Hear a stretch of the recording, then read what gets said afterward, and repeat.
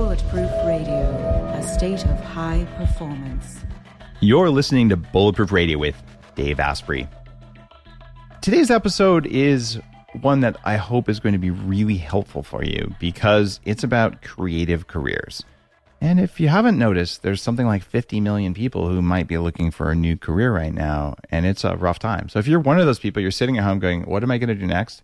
I brought on a friend and someone who just wrote a book about how to make a creative career. What you will find is that if you have the calmness and the presence of mind to learn from a master, you can shortcut decades off your progress. And this is how I've done a lot of what I do. You look at the people that I interview. They're people who've done it before and done it at a very high level of mastery. Whether it's, I wanted to get a Nobel Prize, or I did get a Nobel Prize for my work on biology. Okay, that's a master. Or someone who here says, well, I started out as a fashion designer and I was one of the top 10 designers in the US. And then I got bored, so I became a director, a photographer, a writer, run a film production company, and I've been in the Wall Street Journal, USA Today, and all those things. Oh, and I've been a playwright and a theater producer. So how did he do all that stuff? Would you like to know? Would you like to maybe call on that in your life? Well, you can. And the guy I'm talking about is named Jeff Madoff, and his book, Creative Careers, draws on decades of experience. And he also interviews and draws on the stories of 40 entrepreneurs and artists and business leaders. So like me, he learned from other masters because that's how you cheat. You don't have to go discover it yourself. You just ask someone who's ready and willing to help because they have achieved a level of mastery where it helps them to help other people. Knowing Jeff personally, he's one of those guys. His book is worth your time because it's summarizing an entire lifetime of experience in the creative field and tells you how to get started on that. So Jeff, welcome to Bulletproof Radio. Well, thank you for having me on, and I'd love to meet that guy you're talking about. He sounds fascinating. I've been so blessed on this show to be able to have an excuse to talk to just amazingly smart and accomplished people who are willing to help. So for me, it's been the most impressive learning experience. So of course I can facilitate introductions. You're one of those guys too, though, because you've also been an adjunct professor at Parsons School of Design for about 15 years. So one group of people says those who can't teach. What do you think about that? There's what is it? The C's hire the B's and the A's teach. What I think is probably what you think, Dave, which is that teaching is a fantastic way to learn. There you go. I think that, when I interviewed you, I learned from you. When I am fortunate enough to interview the kind of people that I do, like I'm sure the people that you do, you learn a tremendous amount and it enriches you. So I think teaching is not only incredibly important, it's incredibly enriching. So I fully reject that statement that those who can't teach. I taught for 5 years at the University of California, and I did it because it was the only way I could think of to learn the incredible complexity of the emerging cloud computing area and to actually have an influence on it. And I couldn't have done what I did in my day job if I didn't spend the deep learning it takes to be a good teacher. What I thought was interesting about you is that of all the things you could have taught, you could have taught production or something like that. Your course is called Creativity, Making a Living with Your Ideas. So it's very actionable. And that's what I think people want to hear on the show is, all right, great, I want to be creative. I can paint trees or whatever. But, how do I turn that into a vocation or at least something that pays the bills for a while? And so you ended up, because you were tied to results, making one of the most popular classes at Parsons. What's the gist of it? Like, how do you tell people this is how to make money from being creative instead of just how to be creative because it makes you, have an open heart and all the good stuff that creativity does? Well, I think that there's two questions that come before that. And I actually start my class every semester with that. One is, what is creativity? How do you define it? Because most people think of the traditional definition of the arts in some fashion. But, you could be a dentist, come up with some innovative way to whiten teeth that's painless, fast, and inexpensive. That's very creative. Every entrepreneur that starts a business is creating something out of nothing. That's creativity. So I think that, for me, I define creativity as the compelling need to bring about change. And that encompasses a great deal because I think that all creatives, like yourself, you created a business out of nothing, that you had a compelling need to change. And as long as I've known you, which is a few years now, that's an ongoing quest. You haven't stopped, even though you've gotten quite successful in what you're doing. You're on a quest, probably a lifetime quest for the learning and to do that and to bring about change, be it in healthcare, well-being, all those kinds of things. It's true that for a certain kind of creative, if you don't do it, you get antsy and you're not happy. Are all creatives like that? No. I think that compelling need is something that is shared among true creatives. And I think that that's a shared trait. And there's other shared traits also we can go into. And there's also a lot of myths about creativity. And I think that those are pretty interesting too. So defining what creativity is I think, an important starting point.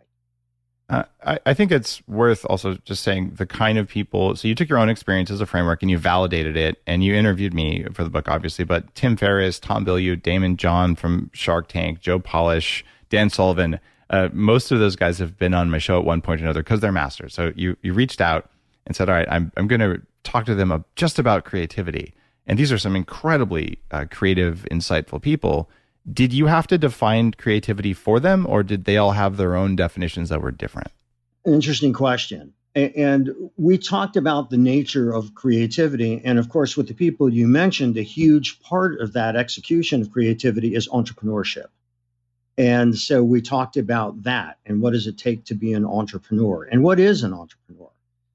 You and I have been to enough conferences where there are a significant number of people that believe being an entrepreneur is an end in itself. Well, that's only the beginning. It takes a lot of work to build a business. Starting one I think is relatively easy. I think building it is hard. And I think sustaining that is even harder. And, I think that a lot of times people gloss over the tremendous effort it takes to be an entrepreneur and build a business. Okay, so there's 3 stages of creativity that people have to pay attention to. One is the inspiration to get started, which is relatively easy, right? And then there's to grow it, which is another stage. And I would agree, looking back over my own experience creating things, whether it's in the world of tech or in food and supplements, things like that. And then once you get to a certain point, there's a stagnation that can happen where, if you become like Bob Ross and you can paint trees, I think I'll paint trees every day on PBS for 40 years. But, what was the next level there? He didn't have a Sistine Chapel that I'm aware of, or maybe he did. So where do people get stuck the most when they're just getting started? Is it that first act of putting pen to paper or doing whatever their creative inspiration is?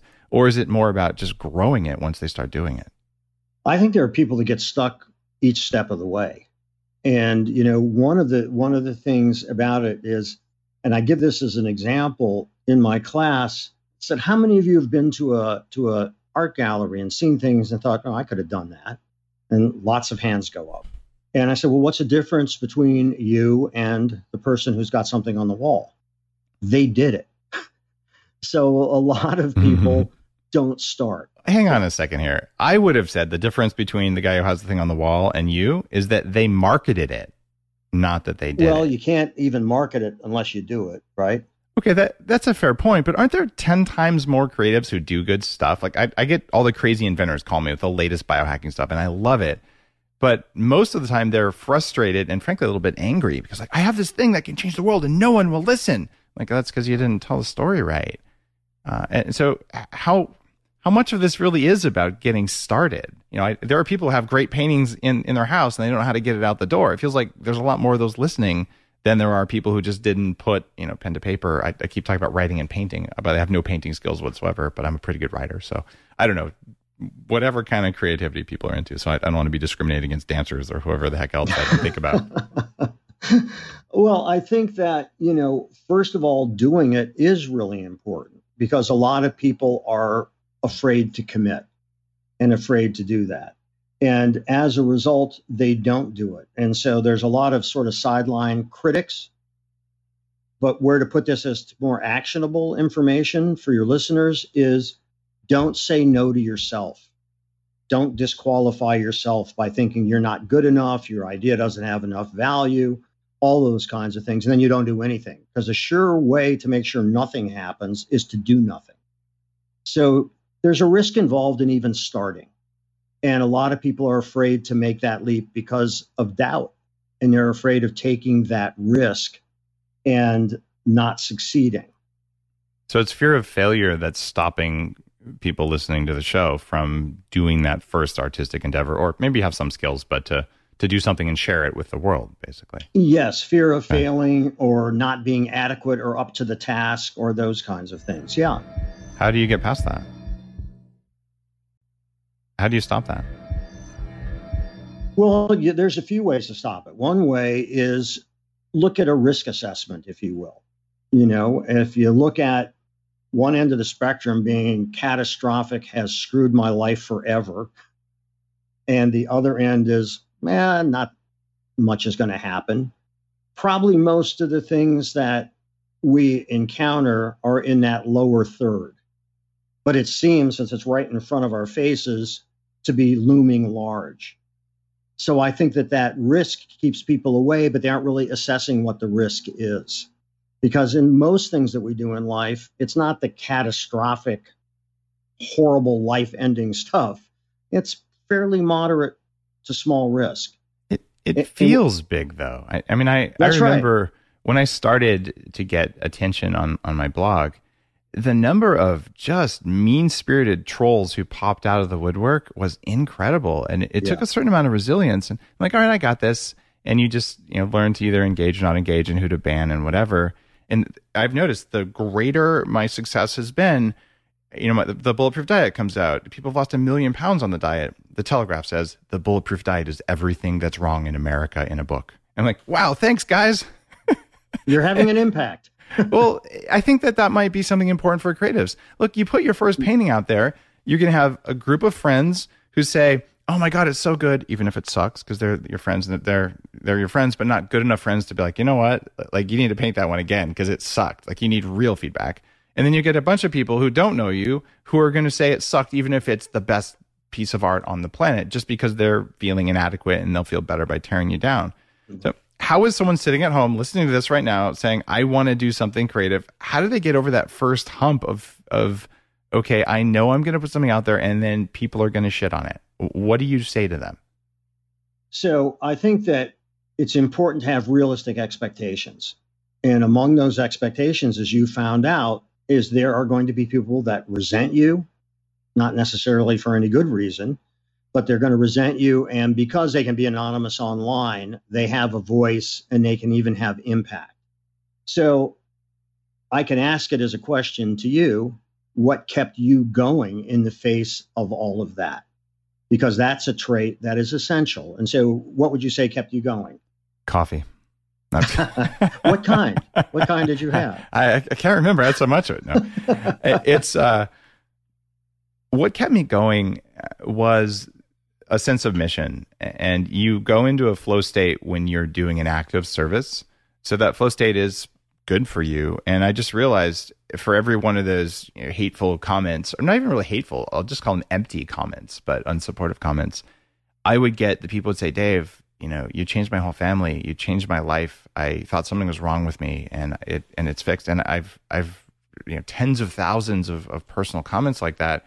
It's hard to not be motivated by that. So if you look at writing the way I do and synthesizing as a creative act, which I do, that kept me going because, you could get 10, Dave, you're a snake oil salesman, kind of comments. But then you get one that says, Dave, I'm 16. I just lost 80 pounds and I can, my life is back on track. And like, I can't, there aren't words to say this. I just wanted to send you this direct message to tell you. And I'm like, if someone had done that for me when I was overweight as a teen, it would have meant the world to me. And the fact that I could do that one time is worth all the crap that people throw at me forever.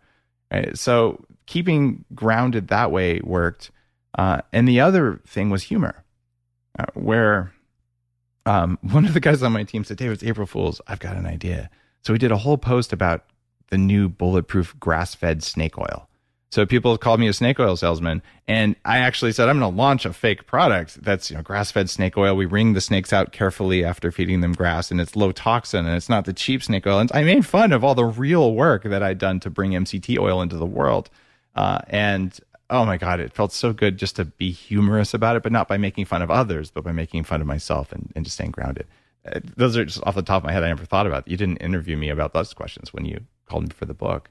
Well, because it's, I think that, like I think we both do, the best interviews aren't interviews, or conversations. And it's kind of like jazz improv. There's the melody, we know what we're talking about, but then you might go off and do a solo.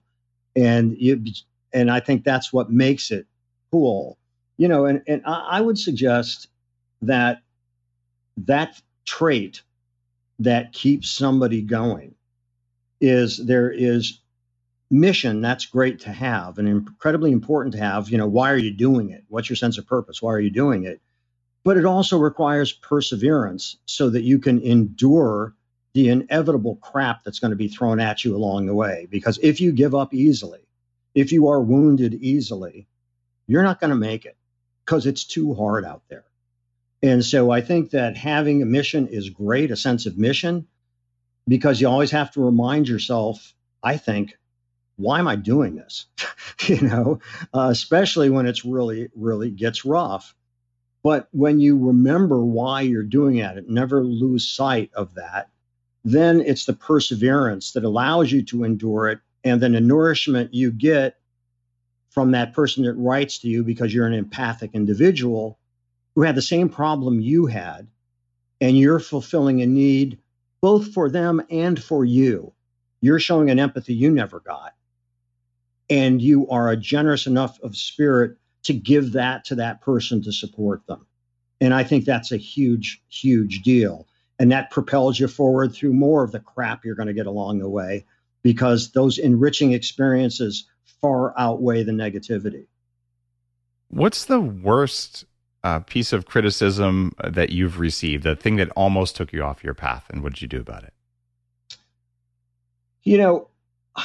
I've been fortunate. I mean, it's an interesting question, but one of the things, and I don't know why I had this instinct, but I always did. My dad used to say to me, look who's applauding before you take a bow.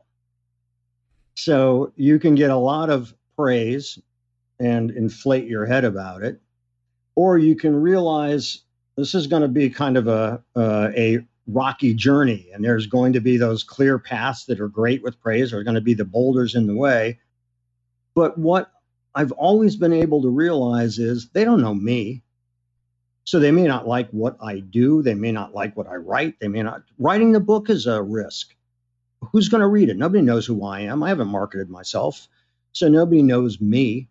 So I'm writing a book that I hope people are going to read. It could be a 2-year waste of time, if it doesn't manifest.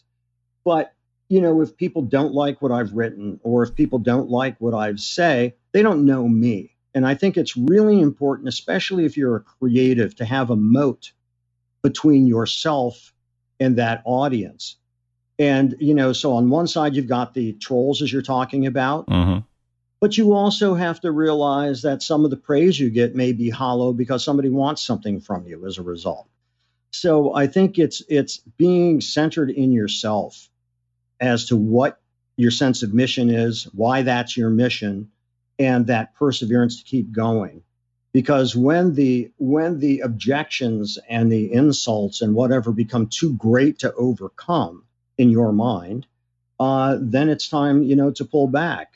But you never stopped. I haven't stopped. And it's not to say that it's always easy, but I have recognized the need for that moat to protect myself emotionally. I was out, give you a quick example. Some years ago, Liza Minnelli asked me to escort her to this big Met ball. And she and I were working on a project together at Radio City Music Hall. And so she said, would you mind escorting me to this? And I said, sure, I'd love to. It'd be great. So we had a really nice evening. She's a very talented person, an incredibly sensitive person. As we're leaving, there's all the paparazzi out there, and they're yelling at her, "You're nothing like Judy Garland," her mother. Wow. And "You're nothing like Judy.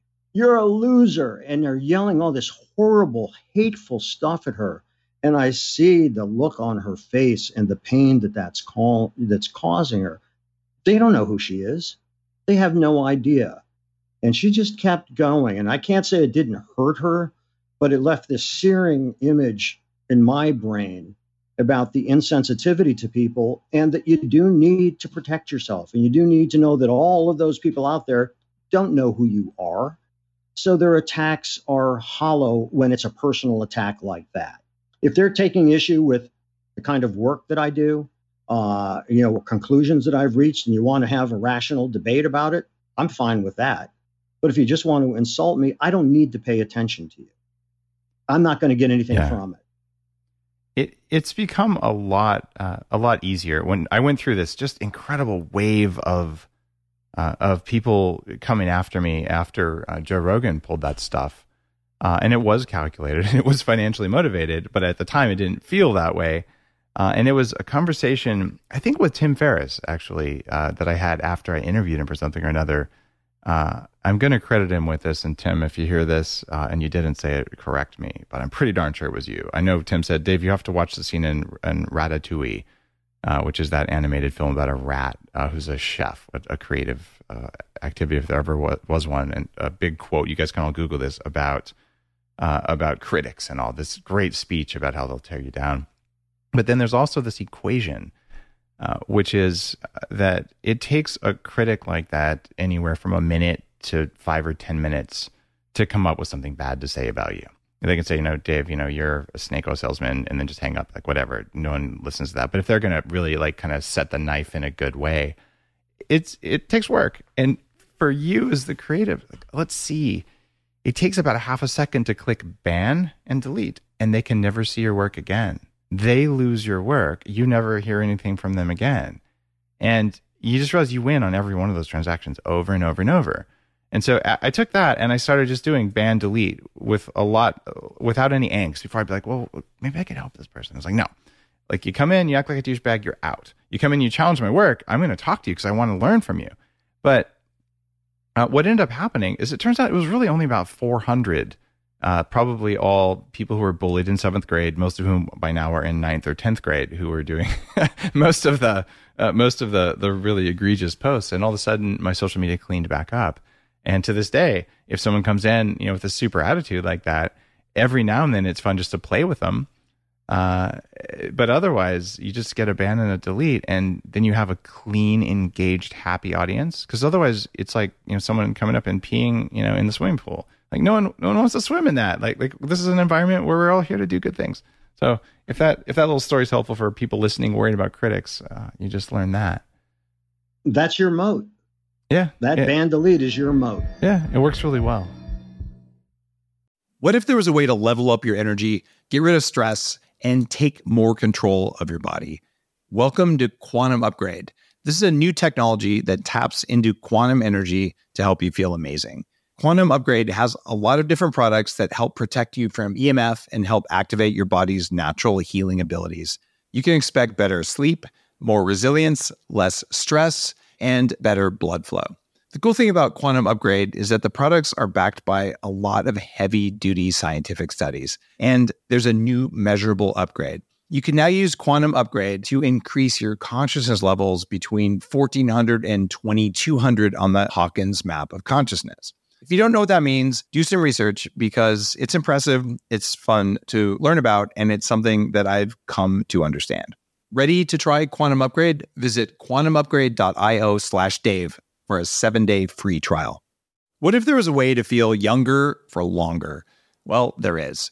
Your body needs something called the NAD+ molecule to help you age well. When you're young, your body makes a lot of NAD+, and that helps you make energy, it helps you keep your DNA healthy, absorb nutrients well, and it protects your cells from stress. But once you hit about 30, your NAD+ levels start to drop. The good news is that longevity scientists have found some things that can help, like niacin, niacinamide, and Niagen. They help your body make more NAD+, even as you age. All three of these are in an amazing formula called Qualia NAD+. Check out Qualia NAD+ risk-free for up to 100 days at neurohacker.com/Dave15 to save an extra 15%. That's neurohacker.com/Dave15, Qualia NAD+. It's what I use. Let's say that you've figured out what your creative gift is. So maybe you're a cook, maybe you're a yoga teacher, maybe, you're a writer, painter, musician, whatever the thing is. And by the way, all of those, except maybe painters, are just hammered by this stay-at-home stuff. Restaurants are closing left and right, and it's a rough time. But these are creative acts. All of them are. Nourishing another person, creating something of beauty. How do you know how much you should charge to do what you do now that you don't have a job? How do you know how valuable you are? How do you establish your rates as a creative? I'm just going to say an artist. What do you teach in your course about that? So it depends on what you're doing, and a wonderful artist, Zaria Foreman, who did my class, whose work is astounding. I suggest that your viewers check her out. She does these massive photorealistic paintings of glaciers and oceans, and she does them with her fingertips. I mean, it's crazy. When you look at her work, it's unbelievable. Yeah, I've seen that. It's super crazy. Yeah, she's fabulous. And so I asked her that question because in art in particular, there's no real boundaries.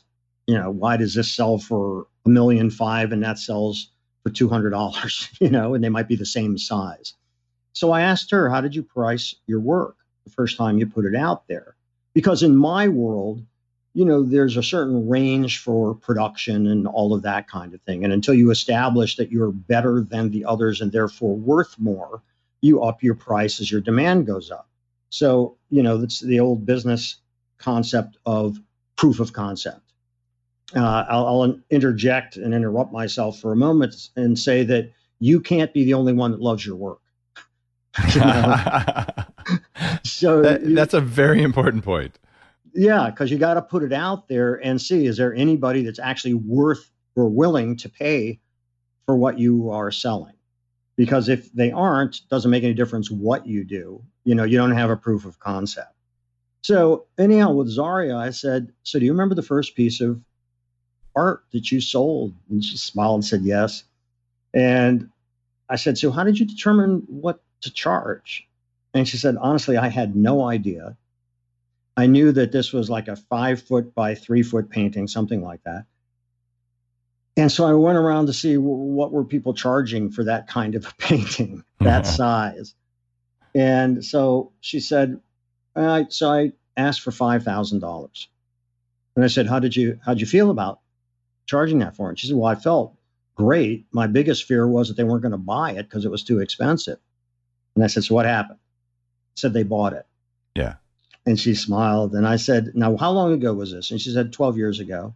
And I said, and what is that painting going for now? And she smiled and said, 150,000. Wow. So, everybody starts someplace. She established proof of concept. There was a market for her work. It's a finite quantity that she can put out. So as her work sold, she upped and upped and upped the prices. Now she's a very collectible painter. It takes a while to get there, but she did that in these incremental steps as she was offering more. So you determine value as you go. And that value is always a shifting playing field. But I would assume, there is a finite range, for instance, in selling a pound of coffee, ground coffee. Yeah. The arena you're playing in, whether you're at the higher end or lower end, the arena. It's really funny that you mentioned coffee. I was just thinking in my own life, coming up with a mold-free coffee had never been done. It was a brand new thing, and now it's a whole category. Functional coffee is a $100 million plus category. Bulletproof's a leader in it. It's created an ecosystem of players. But when I first sat down, there was zero market size for mold-free coffee designed to not make you crash and be jittery. And so I thought, man, maybe 100 people are going to buy this. I need to amortize the cost of all this lab testing that I did just so I would not fall asleep after I drank my coffee. It was kind of a selfish creative act. And so when I put it out there, I said, all right, based on what it actually costs to do this, most of the time people are buying coffee at wholesale for $1 a pound. And then they're roasting it for $1 a pound, putting it in a bag, and it costs them $3, and they sell it to you for $12.99 or something. I'm like, yeah, but I got lab testing and shipping, and I'm doing stuff better. So it was $20 a pound, $20 for 12 ounces, and turns out it was worth it. The market wanted it, and to this day, there's people say, Dave, I feel like crap when I drink other coffee. I'm like, okay, so this was a thing, but over time, I did manage to get the cost down because I realized I could make it at scale, and we had to install infrastructure in Central America and all this stuff. And now it's like $15. It's right where in the middle of coffee, but it's better. And that question though, the market size for that kind of coffee was zero, and it was very premium priced because I thought it was worth it. And if the market didn't agree that it was worth it, I would have stopped selling it and been okay with that. And I guess that's what your friend could have done with her painting. You put it out at $5,000, no one buys it, drop the price. It's okay, someone will buy it, right? Right. And then of course you have to think about when you drop the price, is this a sustainable business? Yeah. Because the marketplace will tell you whether it's sustainable or not. Like they did with you, they're going to either continue to buy it or not. So the mistake that I see entrepreneurs make, and what we're really talking about is taking creatives and turning them into entrepreneurs. And I would say, by the way, they are entrepreneurs. That's the thing, is an entrepreneur takes something and takes an idea and makes it into something. Mm-hmm. And I think that one of the things that is overlooked is that the protocols for almost all businesses are the same. And that is true. Tell me more about that. I hadn't quite ever heard it put that way, but it immediately resonates. So talk to me about why they're the same. So my first adult career, I had a number of jobs before my adult career. I set tombstones. I was a door-to-door salesman. I did all this kind of stuff. But when I started in the fashion business, which was a result of a phone call from a kid I grew up with who had saved up some money, he said, can you think of a gig that would earn more than bank interest? And I said, I'll start a clothing company. And I was working in a little boutique. And I told him I'll start a clothing company. I could always draw. I see what we sold. And I started it with $1,500, which was at that time of my life, the most money I ever had at one time. And it was growing very, very quickly. And, what I learned from the clothing business when I transitioned into the film business was, in the clothing business, I had an idea. I sketched the idea. I went over the cost of the materials, the cost of the labor, when it had to be delivered by, and, could put together what I had to sell it at in order to make it into a business. Well, when I'm making films, I have an idea, storyboard the idea. What are the materials? What's the labor? How long is it going to take to do it? And is there a market for it? Because here's how much it's going to have to cost in order to do it. And that is true if you're making coffee, whatever it is. And that's what I mean by the protocols being the same. The things you have to think about are the same in any business. And although people think that businesses are so distinctive and there's all these different silos, I believe that there is the opportunity for much more fruitful collaborations if you realize that those are perceptual differences, but in terms of implementing and executing ideas, they're the same for all businesses. My 13-year-old daughter just did her first company. It's a project through this little thing. I'm going to do an episode about the act of doing that and how people can do that with her. There's a put together program, and she carved these wood block prints, and she made greeting cards. Things that are actually really good greeting cards, to be perfectly honest. But going through that, there's the power of story. And it's funny because part 4 of your book is called The Power of Story. And so I had to teach her, hey, here's how to do your video. Here's to talk about the why and just to let people know that. And she says, well, why do they care? They just want a greeting card. And so it was really cute. It's like, well, they care because that's what stories are about. We're based on story. How do you teach creatives to tell their own story in a way that resonates with people who want to consume whatever they create? Yeah, that's a great question. And because that story, if you are in a business, becomes your brand, and if you are a solo artist doing something, in a sense, it becomes your self brand for what you are. So you have to ask yourself questions, first of all, and it requires a lot of self-examination to do it well, which means, why am I doing this? What is the motivation for me to do it? Why do I think there's a market for it? And you start looking at all these things, because a story, the important part of it is that emotional hook that gets the consumer engaged in what you're doing. So the result of that is, I'll make a quick gesture and you can tell me what brand this is. Could you see that? I don't know what. So for people who aren't watching on the YouTube channel, it was the Nike swoosh. Right. That's right. So whether I'm speaking in front of my class of 60 people or if I'm in front of 2,500 people, they all say it at the same time. So Nike's story, which is the "Just Do It" slogan, and how that relates to athletic excellence. And I think that's, by the way, one of the best slogans ever, is "Just Do It." Think about for a moment how long and how much money Nike spent embedding that notion into the heads of consumers. So what they did is they created a story. They put a logo on that story. They have the people who recognize the logo and the symbols. And I suggest that this all started, and the best template for understanding what a good story is and a good brand is religion. You've got the crucifix. You've got how do stories start? Once upon a time. How does the Bible start? In the beginning. It's an iteration of the same thing. And there is some challenge to overcome. And that challenge is a major challenge to overcome. And what's the end of most fairy tales? And they lived happily ever after. And a religious story, the end of the Bible, I'm now unfortunately blanking on the last line of the Bible, but it is something about living happily ever after. It's an iteration on that. So you have a symbol that's recognized by everybody, a shared belief system about that. And so wherever you see that, you understand what you're going to get, which is, by the way, also how franchises work. That's why the golden arches of McDonald's, wherever you are in the world, or Starbucks, when you see that symbol, you know what you're going to get. So the story is the foundation of all of that. And good storytelling engages on an emotional level, but it does fill these tenets like what I'm talking about, where there's a beginning, middle, and end.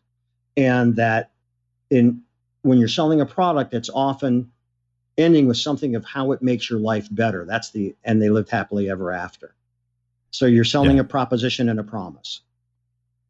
This might be an advanced question that you'd hear in your class, but I want your input just for my own learning here. I have told the story of how I used to weigh 300 pounds, how I lost 100 pounds, how I went to Tibet and had yak butter tea that inspired me to make bulletproof coffee. All of those things are 100% true, and they actually happened. I hit a point about 3 or 4 years in where I'm thinking, hasn't the entire world heard this before? And I go on stage and I'm like, I just don't want to say this. I'm like, I'm the bulletproof coffee guy. Come on, But then every time I wouldn't tell the story as a part of whatever I'm sharing, whether I'm on Tony Robbins' big stage at Unleash the Power Within, or whether I'm in front of 100 people at some business conference, if I didn't tell the story again and again and again and again, they wouldn't connect. And even now on this podcast, I'm like, how many times have longtime listeners heard me say this? Like, don't they get tired of it? And sometimes they say, Dave, stop talking about yourself. But then all the new people come in and they say, what are you talking about? How do you teach creatives to tell their story until they want to puke? Because it seems like that's what it takes. Well, it's interesting. I mean, you think of your favorite rock band that you go hear live. Yep. And as much as you may like their new music, You want to hear the classics. Right. That's your classic. Overweight Dave and the Yak Butter Coffee is your classic. They want to hear there's something reassuring about that. There's something comforting about that. And there's something relatable about that. And so you just have to look at, I talked to Tony Bennett. I was interviewing him, and I said, so you ever get sick of singing I Left My Heart in San Francisco? He's probably sung that 800,000 times at least, And he goes, no, I always find something new, and I always have another nuance. And I look at it as a chance to perform that again, but maybe perform it a little better or a little different. And he said, and that's what made my career. So I never get sick of it. I'm thankful for it. And I think that it's that. It's think of seeing one of your favorite rock bands, or even the comedian who tells this joke every time that always gets you to laugh and you're waiting for it, even though you know it. So I think I think that familiarity is a big thing. And I think that the value of that familiarity, especially with entrepreneurs, because they think they've got to revolutionize everything, but it's evolutionize everything. The revolution, you lose too many people. The evolution is what takes people along with you. So I think that it's a really interesting question, but I think that that's how you don't get sick of it. You always use your own creativity to nuance it differently and to realize that's what helped you get to where you are. If you could go back in time and tell yourself what you know now when you were 20 about building a career as a creative, what would you tell yourself first? Kind of what I did, which is, when I left the clothing business, started into the film business, when I was doing the film business and started teaching, and then with the teaching, which led to the book, and with the play that I'm doing, all of these things, one of my many character flaws is that I'm seduced by ideas. So I'm not afraid of something new. If anything, I might commit to too much, but it's the excitement. I mean, I think you and I share that, because I know in the discovery process, that's how you are. I have 4 companies right now, not counting Bulletproof, and they're all doing well. They're all meaningful. They matter, and no one else was doing it. But yeah, it's kind of a burden. I'll go with you there. And so I think that it's just being seduced by ideas and putting your time and energy behind the things that that I think the key word is engagement. If you are engaged, that doesn't mean it's not hard. It doesn't mean there isn't struggle, but you're willing to put up with it, because again, it's like the mission and persistence. You're willing to put up with those obstacles and keep moving with it. So I can't say that I've ever been presented with an opportunity that fear kept me from doing it, or doubt kept me from doing it. I've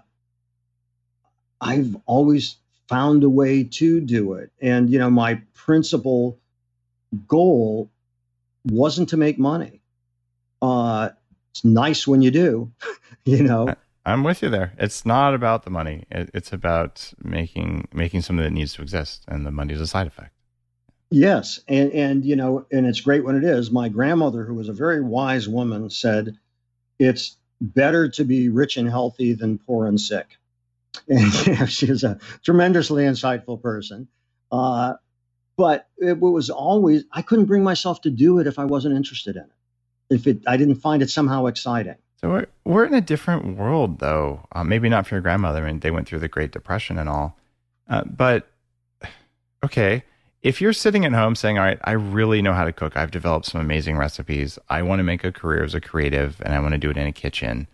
But I have to eat, and I have to have ingredients to do this, right? And it is about the money up to a certain point, right? So how do you get that very first? Okay, I'm going to go cook a meal for someone, wearing a mask or something like that. Is that part of the creative process where you just say, all right, I'm going to do enough for money, even if I'm not cooking the meal I wanted to cook? I mean, it seems like you did that early in your career. Like I just kind of did a job because I needed doing as I built my creativity. Or is your book going to help people actually say, here's what to do right now to make enough to make ends meet, basically? Well, my hope is that the book will educate and entertain and inspire people. And I'm not a big believer in recipes for success. They don't work. That's probably why. That's right. Yeah, they're one shortcoming. They don't work. Other than that, they're great. So here's the 11 steps you need to take, and then you'll get nowhere, but I sold a book. So, and a lot of it is, again, that discovery process, which is both exciting and frustrating and enervating and invigorating and all of those things. So, I think that it's not, when I say that money isn't my first priority, I've always been able to make a living doing those things. So, when I've never written a play before, but I knew that this was an astounding story. And I knew when I was compelled that I had to tell that story. And I was talking to a friend of mine who was an actor, and he said, so where are you at with your script? And I said, well, I finished it. And, now I got to get it out there. And he said, so do you have a good general manager? And I said, well, since I don't have anybody, the answer is no. but what is a general manager? So he told me. And through a series of small world events, it ended up that one of these general managers was his daughter's godmother and his wife's best friend. So the next day, truly the next morning, I'm in an office with this woman who's giving me an education in theater. And although she was overcommitted and couldn't help me, she gave me 6 other doors to knock on. And that started this journey where I met people. And anyhow, I've ended up now putting together an A-list group of people who are Tony Award winners, Olivier Award winners, because they're attracted to the script, which is the script that I wrote, which is incredibly gratifying and exciting to me. And, it was funny because I was thinking, wow, I was at this place 40 years ago. Here I am starting again into something I knew nothing about. And that's part of the fun of it, is I know nothing about it. But because I'm on a mission to tell this story, I just assume I'm going to figure it out. Well, now we have a theater deal. So wow, everybody, thank you. Opening in May of 21. My hope is that you will come in and see it. It's cool as hell. And I hope that the world is in a better place so we can go to theater. Yeah, I hope there's still some theater companies open. That's right. Yeah. But the point of all of this is that you don't know what's going to pay off and what isn't going to pay off. But the sure way to make sure nothing happens is to do nothing. So you've got to go at risk. You've got to do things. And if it's fine to have doubt, most of us do. It's fine to take a risk, because if you don't take a risk, you're never going to do anything interesting. And that's the critical part to me. So I'm doing other things to make a living, my film company and so on, and teaching while I was going. The play is not a quick process, and you aren't making money right off the bat. But the thing about it is you do have to finance things along the way. And, I remember when you and I spoke and I interviewed you for my book, one of the things that you talked about, and I'd love that you talked about it because, again, most people don't. You said, look, if I was single, I could go off to Tahiti and start my own company. But I got a wife and kids, and you got to be real. So you have to assess, what is your living overhead? How long can you survive with making nothing? What do you have to make to be able to do something? And you give yourself X number of months or a year to have a runway.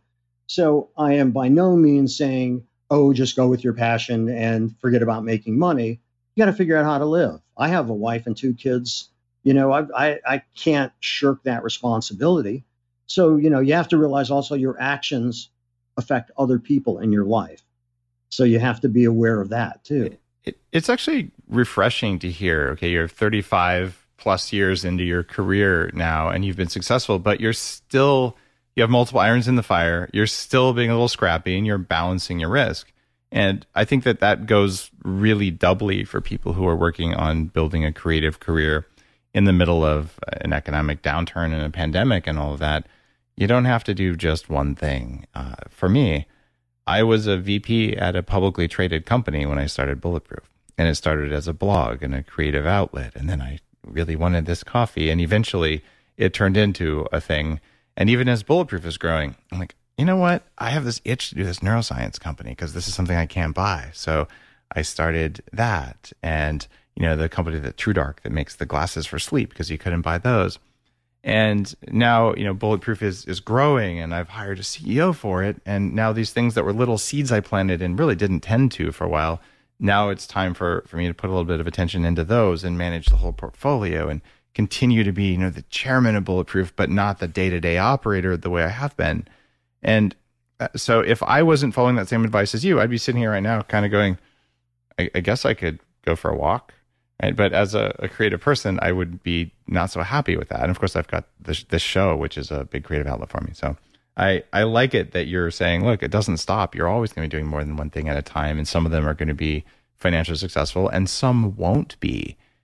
And that's a part of having a creative career. You know, that painting is never going to sell, but I liked it. And so I better paint one that's going to sell next time. Well, and so to your point, what you said, it reminded me of a story Ralph Lauren told. So his business started with, he wanted to have a wide tie, and all the ties out there he found uninteresting. So his muse was movies and Cary Grant and Fred Astaire and Gary Cooper and these people. And he looks at the images and he sees the ties and he goes and has them made. And that's how his company started. Like you with that itch for neuroscience. He started thinking, I love the suits that they're wearing in these classic films, but I don't see anything like that in the stores. I want it. And if I want it, somebody else is going to want it. So he got into menswear. And then his wife would borrow his sport jackets. And he thought, you know, this looks really great on a woman. And his wife said, well, you should be making these for women. Got him into women's wear. And on with home furnishings, with all those things. It was always thinking about what he liked, that itch that he wanted to scratch. And at one point, when I was doing his Lifetime Achievement Award, I said to him, he's now been in business for 50 years, how do you keep your pulse? You know, how do you get that pulse of the consumer? How do you do that? And he said, well, I know the consumer because I am the consumer. Not unlike you. You guinea pig yourself for everything you do. You know, so it's that spirit that keeps you going. And whether you're fantastically successful or, as you said, not everything is going to work. Ralph has had divisions that have shut down. You know, even at his height, he had divisions that didn't work. Mm-hmm. And you have to be prepared for that too. But, you know, I think these are things that often aren't talked about in entrepreneurship, you know, which is you're going to have to deal with these things. And that's just part of it. But, you know, I love that I know what the consumer wants because I am the consumer. You have to have a barometer. Your barometer is yourself and your interests. My barometer is me and my interests. If I want to see this, I think somebody else is going to want to see it. And that's, again, part of the things that I think are essential to understand when you start into a business. Well, that's fantastic. And Jeff, thanks for taking some time to share your path. I mean, you've done some things at a very big level in multiple industries. And I believe that people who hear this will have been inspired by this. And I just have to tell you, you're listening to this right now. If you're saying, I've been called to do something creative and I have a job and it's not creative and I don't like it, start doing something creative. And if you're already someone who says, I'm really creative and I don't have a job right now, there's actually a really good time to do something because you're not doing anything else right now. So you can do the creative things, you can have your thinking time, and you can try stuff. And if it doesn't work, the downside's pretty limited. I wanted to mention one other thing about that because it you know, relating to these times, you know, with COVID, with people being in lockdown, with that kind of thing. If you look back historically, great art, I'm talking about books, paintings, films, plays, dance, architecture, on and on and on. Most often, they're the result of either a societal or personal trauma. Mm-hmm. And that's the compelling need to get it out there. And I think that if you can channel the angst that you're feeling, the uncertainty, the insecurity, and really go raw and go into it, you can do something magnificent if you aren't afraid of your own feelings. And it's times like this. This is a historic time we're living in. And you can take advantage of that to do something amazing. But you have to believe in yourself and you have to apply the effort. That is beautiful advice. Jeff, thanks. Your new book is at acreativecareer.com. Your information's all there. Your life story is amazing. Having spent many hours just hearing stories of the things you've done, I know that you had enough information yourself to put together a really good book. But to be able to then do that and then layer in some of the people that you've had a chance to work with and interview, I think it's really worth reading for entrepreneurs. So if you are an entrepreneur, you want to be one, the creative part of being an entrepreneur is important, and you've nailed it. And it's based on a class you've taught for 15 years. And then if you are thinking, all right, maybe I'm not an entrepreneur, but I want a creative career, it turns out you really are an entrepreneur, and you call that out very nicely in the book. So thank you for contributing at a time when more people need to be thinking about this maybe than ever before. I appreciate you, and thanks for being on the show. Thank you. Loved it. Great conversation. I forgot that we were on a Zoom call. I thought we were just sitting and talking. Thank you so much. If you liked today's episode, you know what to do. Pick out a copy. Go to acreativecareer.com, go to Amazon and pick it up. And you'll find that Jeff's book is readable and it's worth your time. If this is something that is on your sights for this week, this month, this social isolation period, whatever the heck it is, worth your time. And as always, if you read a book, do the equivalent of leaving a tip, which is you go to Amazon and you leave a review, a truthful review that says what you thought about the book.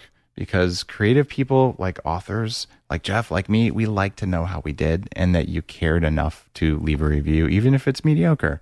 But really, I would never have someone who writes mediocre books on the show. Come on. The Human Upgrade, formerly Bulletproof Radio, was created and is hosted by Dave Asprey. The information contained in this podcast is provided for informational purposes only and is not intended for the purposes of diagnosing, treating, curing, or preventing any disease. Before using any products referenced on the podcast, consult with your healthcare provider, carefully read all labels, and heed all directions and cautions that accompany the products. Information found or received through the podcast should not be used in place of a consultation or advice from a healthcare provider. If you suspect you have a medical problem or should you have any healthcare questions, please promptly call or see your healthcare provider. This podcast, including Dave Asprey and the producers, disclaim responsibility for any possible adverse effects from the use of information contained herein. Opinions of guests are their own, and this podcast does not endorse or accept responsibility for statements made by guests. This podcast does not make any representations or warranties about guest qualifications or credibility. This podcast may contain paid endorsements and advertisements for products or services. Individuals on this podcast may have a direct or indirect financial interest in products or services referred to herein. This podcast is owned by Bulletproof Media.